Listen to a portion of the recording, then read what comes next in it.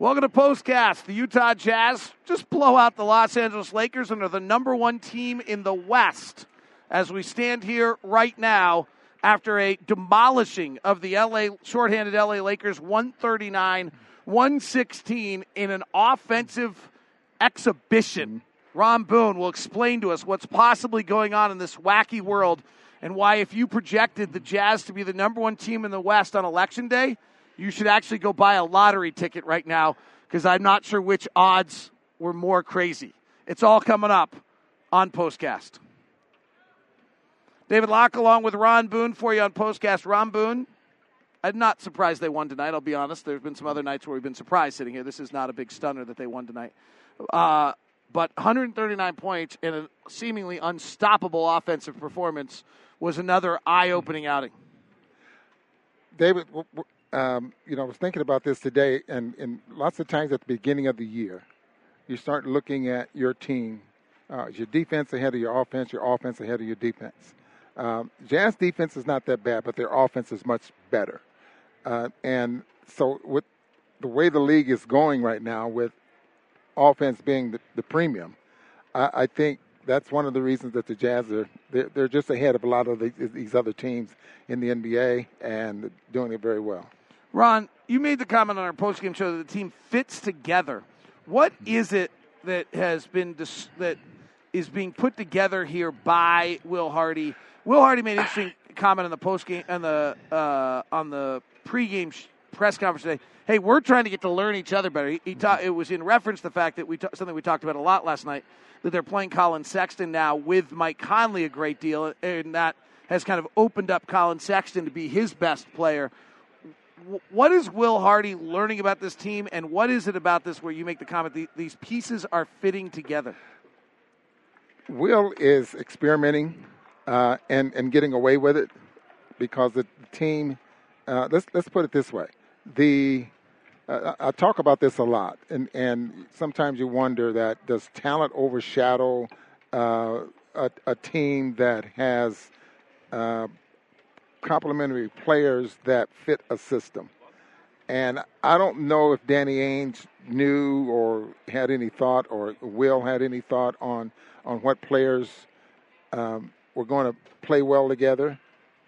But this team, I think, they complement each other and they fit the system. I don't know if Danny Ainge expected this when he put this team together, but this is something that has really happened to this team. We were just talking about this with Craig Bolajak before we started the show, that they made two moves, and we talked about this a little bit with Jake and Tim. They made two moves after trading Donovan and after trading Rudy that are really important moves. Like, they fleeced the Lakers on Talen Horton-Tucker for Patrick Beverley. Like, that's a fleece. Talen Horton-Tucker is 21, and Patrick Beverley is 30. Like, a kind of an interesting, fun, like, SportsCenter Stephen A. Smith piece. Yeah. Right. And then I love Bojan Bogdanovic, but you had to move Bojan Bogdanovic to be able to get Lauri Markkanen in time. Mm-hmm. You really couldn't play the two of them together. Kelly Olynyk is just fabulous. Yeah. And I've always loved Kelly Olynyk, the player, but now that I watch him actually every night, I'm going to be really 100% transparent here. I've always loved Kelly Olynyk, and then always wondered why I only played 16 minutes. And actually what I kind of decided was that Kelly Olynyk was the player that you loved if you saw him twice a year. But if you had him 82, like his weaknesses would like wear you out and you don't like, it's the opposite actually. He's actually the player, if you have 82, I think you really grow to admire and like what he does. I mean, one of the key plays, there weren't key plays tonight. The Jazz killed these guys. But, into the post, pass out, rotate, corner three, kind of the dagger.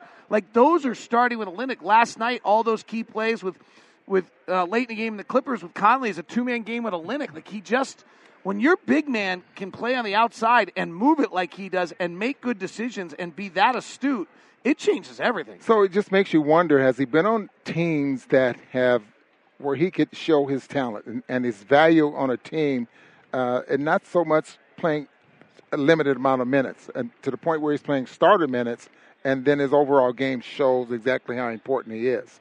I love him, and I hope that how many? Well, let me ask you this question: how many other teams was he a starter on?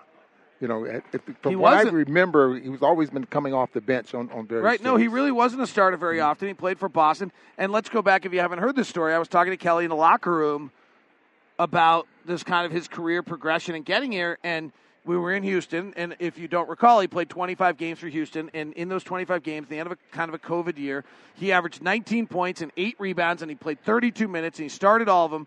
And I said, and I think I'm going to guess they went 2-23. I don't know that for a fact, but they were somewhere. And I said, how was that? And I'm expecting him, having been at Boston and Miami, to say, oh, that sucked.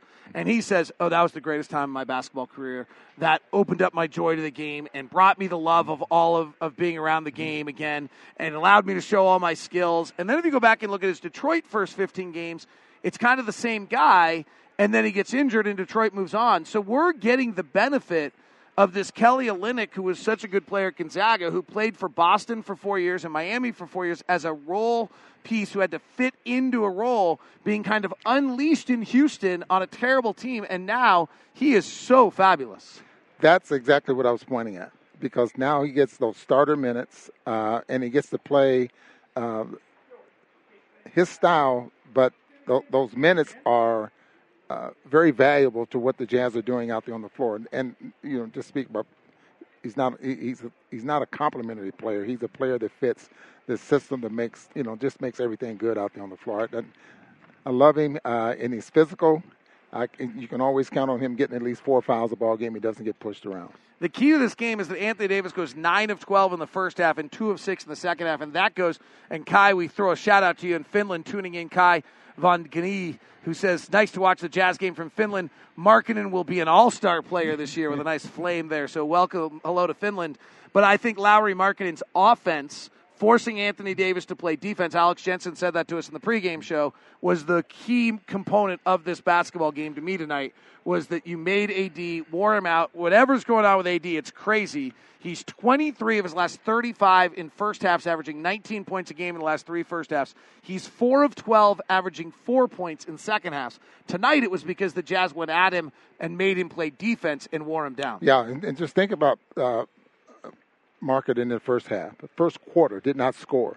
Spent so much time trying to defend and then concentrate on trying to defend Anthony Davis, and they will continue to work Markkanen on that left side of the floor.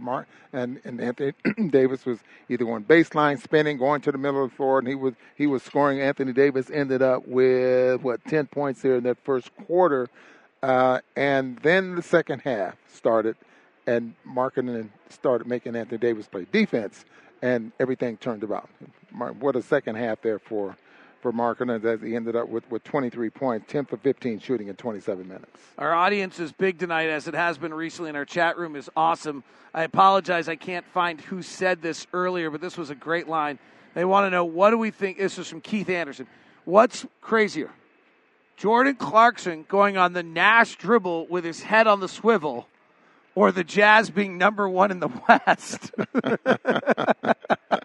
Jordan Clarkson has expanded his game, and some of those dribble drives that he's had, the hook passes, the passes, the scoop passes, like a football player or something, scooping a pass to a running back in traffic between 2 defenders. I mean, he's expanded his game, or maybe he's been able to play this way all the time. We just didn't know it. The other one I want to tip a hat to is Mike Conley. It's a back-to-back tonight. It's a tough turnaround. It's a 3 games in 4 nights. And Mike Conley is super competitive, and Will Hardy said it before the ball game. Mike wants to play, but we're going to trust him. And the Jazz were able to get through with Mike Conley playing just 24 minutes tonight, but he had 12 assists in 24 minutes, the second most he's ever had in a game as a member of the Utah Jazz. And he really is the fabric that is just holding this whole, or the string that's holding this whole fabric together right now. Yeah, you can. It's so obvious, and everyone sees that. And again, late in a guy's career, you get to the point where you know more than anybody out there on the floor. You've experienced everything. You've been able to score. You've had a number of points, and you've done so many different things. Now you start to play a way where you're passing on some of your skills and some of your knowledge, to some of your teammates. And in particular, and hopefully, Colin Sexton learns a lot from him. Jazz are getting better. Like, the Jazz are a better team today than they were when we won in New Orleans. I'm pretty comfortable with that. Is that because they believe more? Is that because Will Hardy's beginning to figure each other out? Is that because they're figuring each other out? What's going on here? Yeah, like we said earlier, David, you get a jump start on the season, and your offense becomes ahead of a lot of other teams' offense because you. And again, I think accidentally Danny Ainge put a team together and didn't realize that these players are going to complement each other as well as they're doing right now. I mean, he was all about the draft picks. Sure, he wanted to have a team here that was going to be respectable out there on the floor, and our fans could see that what they're trying to do, they're trying to build for the future and all this kind of stuff. But I think accidentally he put a team together that they didn't know it was going to be. The only thing I'm going to say about the non-accidental part about it is I really don't think the Kelly Olynyk acquisition was accidental. I think Kelly Olynyk was acquired because I think he's like, if we're going to develop players, we have to have that piece on this team. Because otherwise they were starting Walker Kessler let me explain myself. Udoka Azubuike as a center at that point. So I think that was very intentional. Let me explain myself because what I mean is that these players play so well together. I mean, who knows what kind of system that Will Harding was going to use.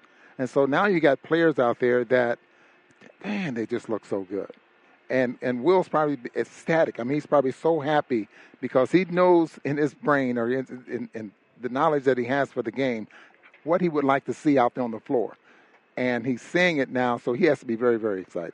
It's been very impressive. Special hello, a bunch of people from Finland, so big hello to everybody from Finland who's jumping on this one. Did you tell him what Markkanen line was tonight? It's pretty awesome. Yeah. 23 points. I thought he would look tired, too. Yeah. 23 points, 10 of 15 from the floor. He had 3 rebounds, 2 assists, and a block shot. He was plus 14. Yeah. All right. 2 stars tonight. I told you this was going to be hard, didn't I? I mean, this was like a boat. This was not close to. We had one player. Jazz earlier. scored 76 in the first half. They led it 115-98 by the end of 3, and then we called a G League game for the final 6 minutes tonight. We did not have a player that was minus. No. Oh yeah, we did. Well, they came in real late though. That doesn't count. All right, I'm gonna go. Here are my 2 stars tonight, and it doesn't really. By the way, Andy. A few comments on the chat room. Just going to give you – chat room's funny tonight. I'm going to give credit. Andy says he wants me to start busting out some Finnish terms on the show. Okay. So I'm up for that. By the way, my dad's stepdad is like a super famous Finnish family. So I am like actually kind of like not really any Finnish at all. But if you'd like me to throw some Finnish, email me. And then Ron, I think you'll laugh. Somebody in the chat room said he thinks I get too scatterbrained at times. Really? Polar chimes in with a really. Did you think this was like a? Hey, by the way, we knew that, didn't we, Craig? By the way, somebody else picked up on it. Revelations. Lockett scatterbrain. The Lakers suck. The Powerball is really high, and like. Both sides will complain the election was stolen tomorrow. Like, those are the death, taxes, and Lockett scatterbrain. Like, we're guaranteed on all these things. Like, come on. Like, oh, gosh, I'm really glad to see. All right, here are my 2 stars tonight, and I'm not sure that they're actually really for tonight. My 2 stars tonight are Mike Conley and Kelly Olynyk, and they're really for the season. You can overrule me, Ron, and go with your 2 stars. You said for the season? Well, I just, like we beat Troy Brown, Wendy Gabriel, Anthony Davis, Austin Reeves, and Kendrick Nunn was the starting lineup tonight. I'm like kind of just giving out stars for some other reason. By the way, talk amongst yourselves while Ron thinks about this. What do the Lakers do about their franchise? They don't have a pick till 2027, and I'm not sure they have core players anymore that are good enough to actually do anything in the trade market. I can't pick. What? You know, and aside from looking at scoring And Conley's Mike Conley's definitely 12 Conley's assists in definitely 24. one. Come on, 12 assists in and 24 5 for minutes. 7 from the field. So Yeah, Conley right. for Okay, one. Conley got to start tonight. So off the bench, and the Jazz bench are you going has been just THT or are you totally going Sexton? awesome. You know, Sexton the came Jazz in. bench is averaging 43 points a ball game. Sexton's last 5 games, he came in averaging 18 points, 3 rebounds, 3 assists, and So if I gave this to Tucker strictly because he brought the crowd to the feet, you know, the dunk. Bowler, what do you call that? You call it a THT dunk or a TNT dunk? Like, what are you doing with that? Oh, that's not bad. Is that where you went? Oh, that's good. That's really good. Do you know awesome. the other night, by the way, on Malik Beasley's 3, you and I were like word for word the exact same? Really kind of scary, actually. Yeah, that means So I'm we've been gonna around give this each to other. Tucker. Or we can actually hear each other and we actually say it. I'm giving it to Tucker just All strictly right. because he brought the crowd to the feet. Taylor Horton Tucker. All right, a lot of inside fun. Hey, it's all S and giggles when you're 9-3 and number 1 in the West. Have a great night. Talk to you soon.